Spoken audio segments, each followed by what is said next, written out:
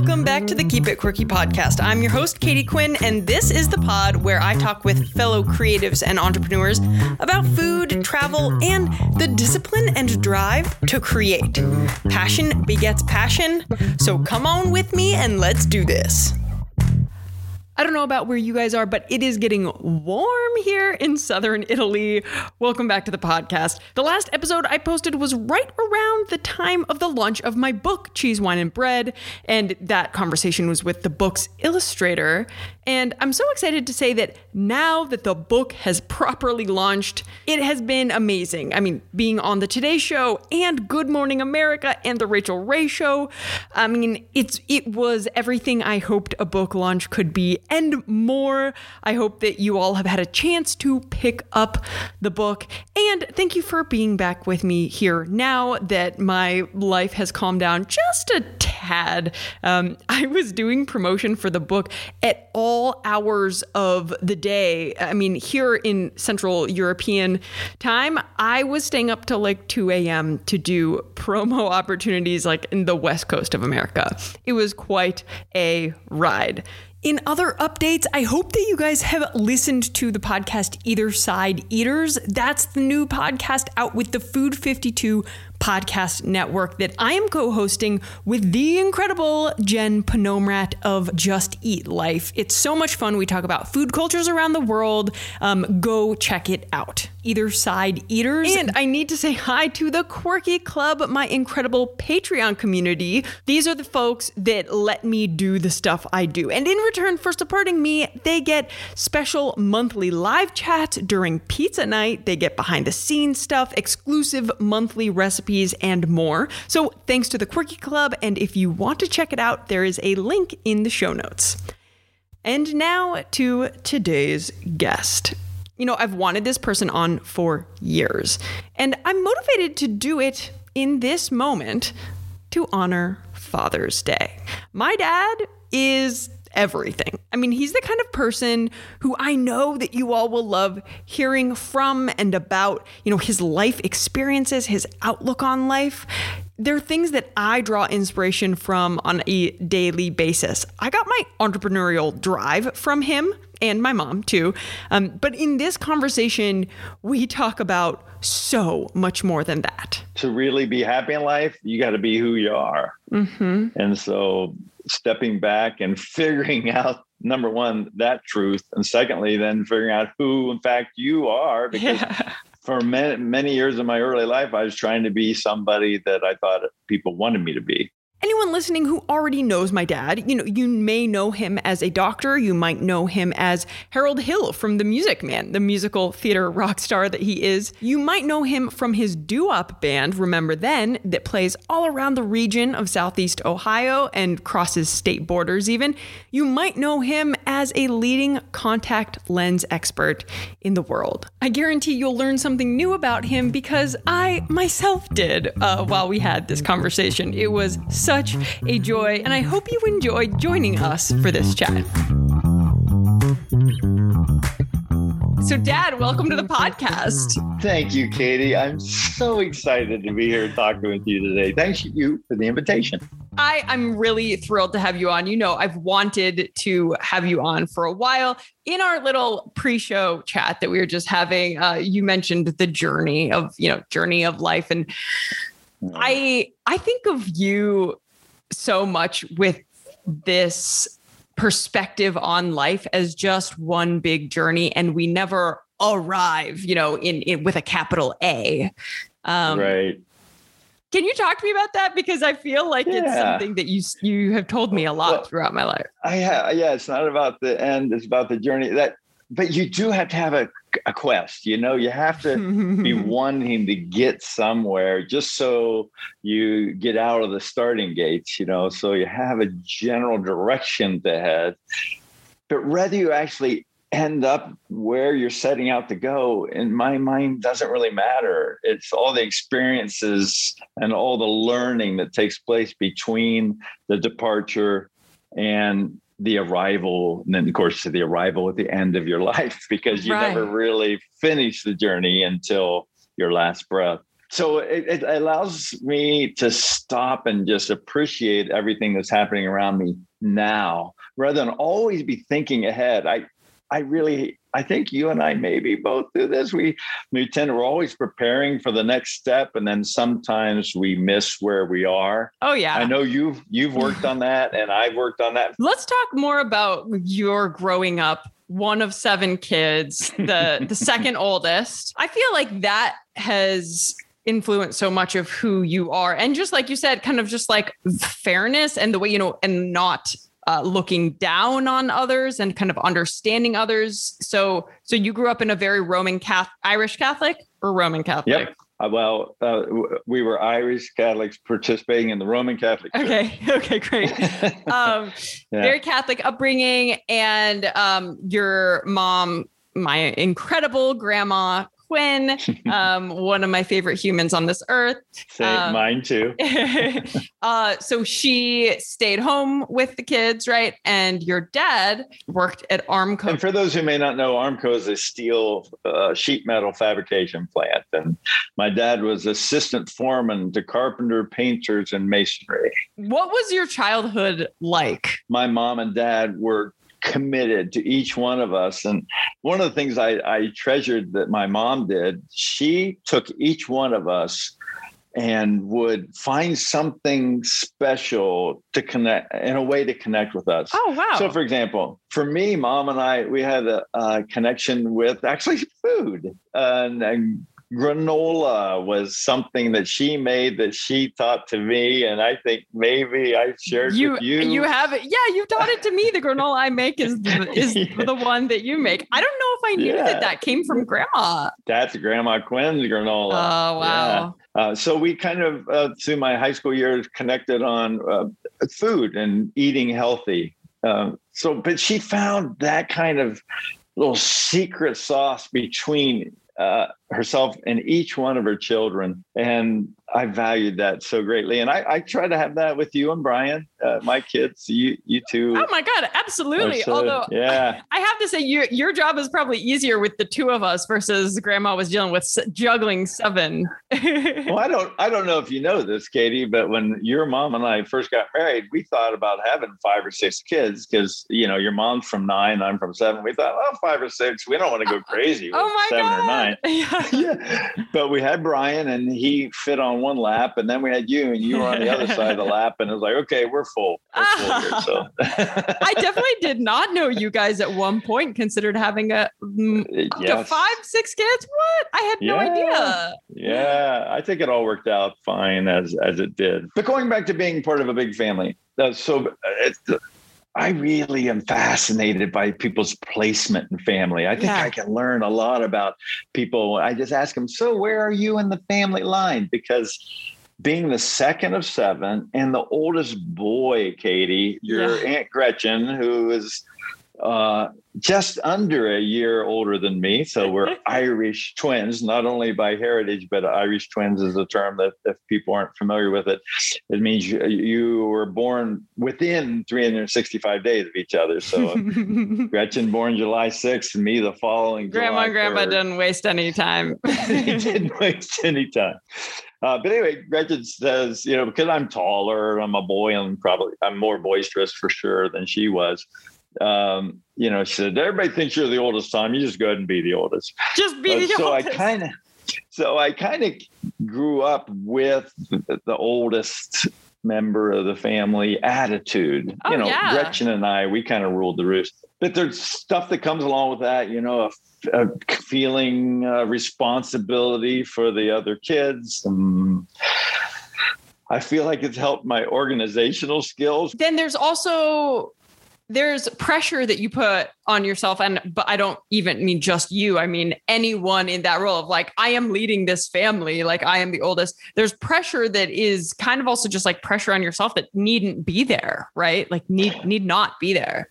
Katie, that is has been one of the great struggles of my life is taking deep breaths and not feeling like I need to be somebody that I'm not. And worrying about disappointing someone because I'm not what they think or thought I should be. Yeah. So, and actually, you and I have talked about this before, and it's a great learning experience to recognize that, you know what, to really be happy in life, you got to be who you are. Mm-hmm. And so stepping back and figuring out, number one, that truth. And secondly, then figuring out who, in fact, you are. Because for many years of my early life, I was trying to be somebody that I thought people wanted me to be. Yeah.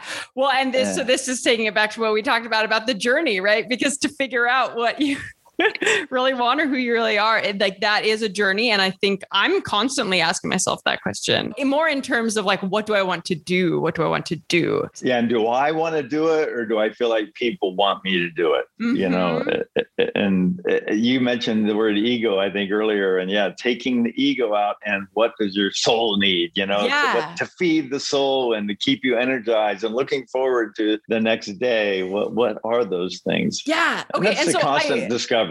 Right. And so I love this because like for anyone listening to this conversation who doesn't know what you do, have done, and still do even in retirement now for a job, I think it's interesting. I almost want to pause and like, I wish this were live so I could ask people, okay, now learning what you know about Tom Quinn, what kind of career do you think he has?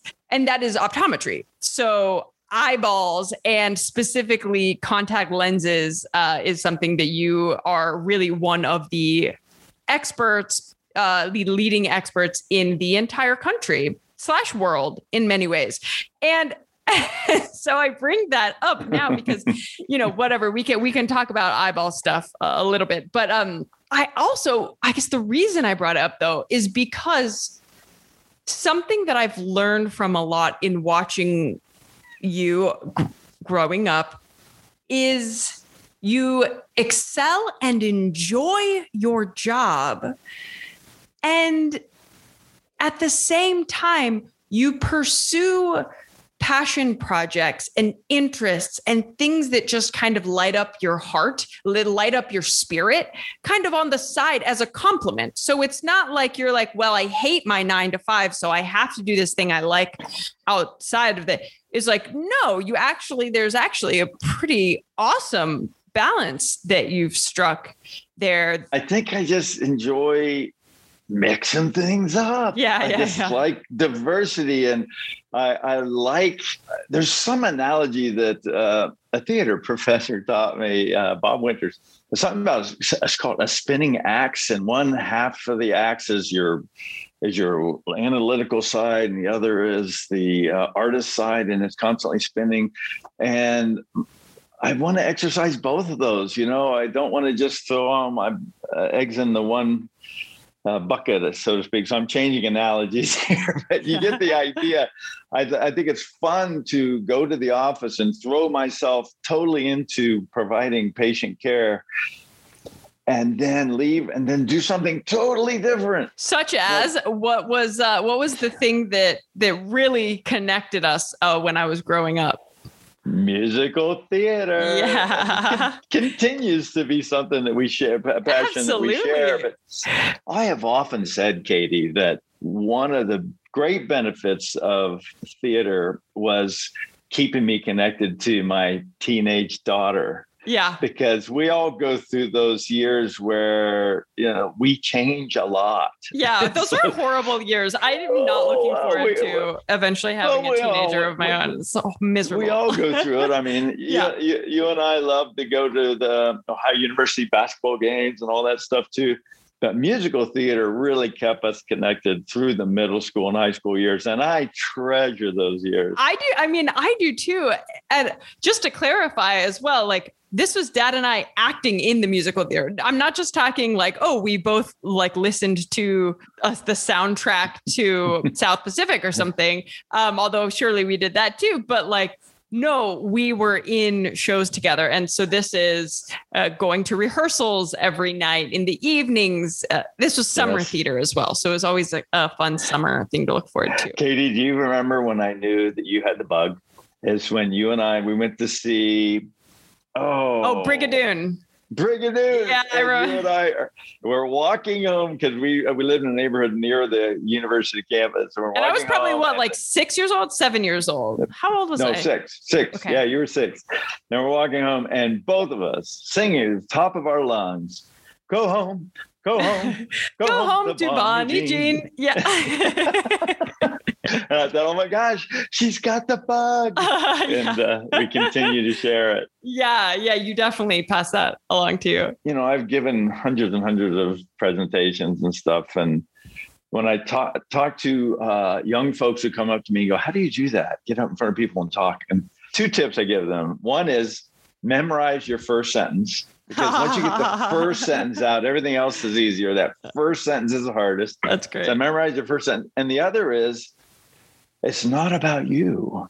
It's about your message, about the content of what you want to share. And although that may seem like a subtle mental shift, I find it really powerful that you become less self-conscious. Well, yeah, because you're like removing ego or doing your best to remove ego. Right. You and I talked about this when I was doing these TV spots for the Today Show, for Rachel Ray's show, all these things for my book, right? That it's listen, it's not about me. It's about making sure people know about my book, right? Which I believe is something that people will enjoy.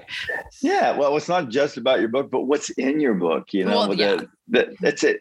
Your book is a journey. You know, I love the journey and the story told within the book. So if people think it's just going to be recipes, which are in there, it's so much more than that. It's so much more than that. Yeah. And it's just pretty to look at too.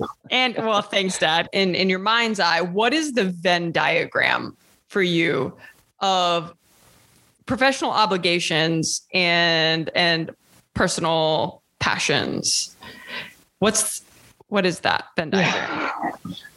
You know what? I don't really think that way about it, Katie. I think about just the need to stretch in different directions. So if I'm doing something like immersing myself in a contact lens issue, for example, like how to provide contact lenses to treat patients who need bifocal correction, or people that have had an eye injury and they need a special contact lens. I want to immerse deeply in that area so I can know everything that's to be known about that topic. But then I need to step back and take a breath of fresh air. And I get that fresh air by playing my guitar or being involved in musical theater. Mm-hmm. So it rejuvenates me to do something totally different than what I'm immersing myself in. And when I do get interested in something, I tend to dig deep into it. So I do need to come up and take a breath and say, okay, what else is going on? Right. Change gears. Yes. Although I would say you went pretty deep with your band Remember Then, because how many songs did you guys have memorized? Yes. And I think it's really important to say memorize, because we did not use cheat sheets, and it was over 100 songs, and they were largely from the era of 1954 to 64. We originally were considered ourselves a doo-wop band, so a lot of the bum kind of stuff. But then we realized, wait, a lot of people today probably don't know what doo-wop is, so we moved more into kind of classic rock. So we did Elvis and Everly Brothers and Motown. It was so fun, Katie, so fun. So there's another big thing that I really, really wanted to make sure we touch on. Your rheumatoid arthritis. You were in your mid-30s, right? When you were diagnosed? I was 33 when I was diagnosed. And there was a year or two building up to that where they just didn't know what the heck was wrong with me. And they were doing a lot of blood tests and stuff and testing for rheumatoid factor. For anyone who doesn't know what rheumatoid arthritis is, can you give like a quick breakdown? Yeah, it's basically your body attacks its own joints because it sees it as foreign material. And so it usually starts with a lot of pain in the small joints in your hands and in your feet. And then, of course, it can involve any of the joints in the body. So like for many years, to shake someone's hand was an incredibly painful experience. Thankfully, it helped turn me into a hugger. I love to hug people now. Partly I got that from your mom's Italian family too. Yeah. They're all huggers. But I mean, really, Dad, that's a small example of how I feel like you really have turned this challenge into a positive in your life. We've just talked so much about music, and you've always been a musical person, but how that became more in the forefront of your life after you could no longer go to the basketball court and shoot some hoops with your friends, right?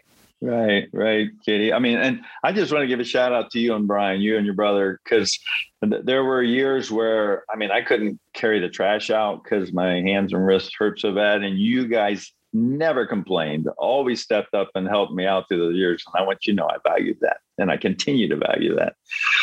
At any rate, I came to a point where I said to myself, well, Tom, you may not be able to do a lot of the activities you've been accustomed to doing. I had a lot of problems with my right ankle in particular, where I was struggling walking. So you may not even be able to walk, but I thought, what won't rheumatoid arthritis take away from me? And that is my voice. And so that's when I started taking voice lessons, and really set me off on a path to musical theater. And remember then doo-wop group. I mean, none of that would have happened had I not had rheumatoid arthritis. So everybody in life goes through some kind of struggle. And from that, we learn, and hopefully we learn, and it gives us an opportunity to grow in areas we might not grow otherwise. Thank you for sharing that. I guess I want to share a thought that helps guide me in my daily interactions with people that I've come to really value in recent years. And that is just seeing each individual as someone with value, someone who's unique, someone that brings something special into this world. And what drives me to feel this way is, first of all, that's been my experience. When you approach each individual as someone with value, you get that kind of love back. It's not overt love, perhaps, but kindness, whatever, engagement, and it makes it hard to vilify people that look different than you, or in some way are easy to marginalize. When you approach them with an attitude of acceptance, whoever they are, it helps you be happier and helps make the world a better place. So it's a win-win. I love that. Thank you. I love you so much. Oh, Katie, I love you so much. And you know what I would ask you to do? Tell me. Keep it quirky. You didn't even have to prompt me, did you? Look at that. You are so ahead of the curve. How do you keep it quirky in this life? We know how you keep it kind. Oh, I like surprising people. I guess, going in a direction. Well, let me say this. When I break out in song, your mom sensitized me to this. She goes, Tom, when you break out in the song, some people break out in the smile, but some people break out in the sweat. Regardless, Katie, we're getting a reaction and we're engaging with people. And that's what I like to do to keep it quirky. I love it. Oh my gosh. Can I also just say quickly that my father starts singing any song that comes to mind that has you say one word and it's watermelon. And then it's he's off on the watermelon song or something. It's I'm going to put you on the spot and ask you to sing something like a verse or a chorus of a song that you would like to sing. Oh my Lord. Okay. So I can't decide whether to go into the musical theater buckets or into the doo-wop classic rock bucket. How about this one?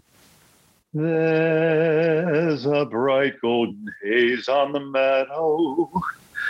There's a bright golden haze on the meadow. The corn is as high as an elephant's thigh, and it looks like it's climbing clear up to the sky. Oh, what a beautiful morning. Oh, what a beautiful day.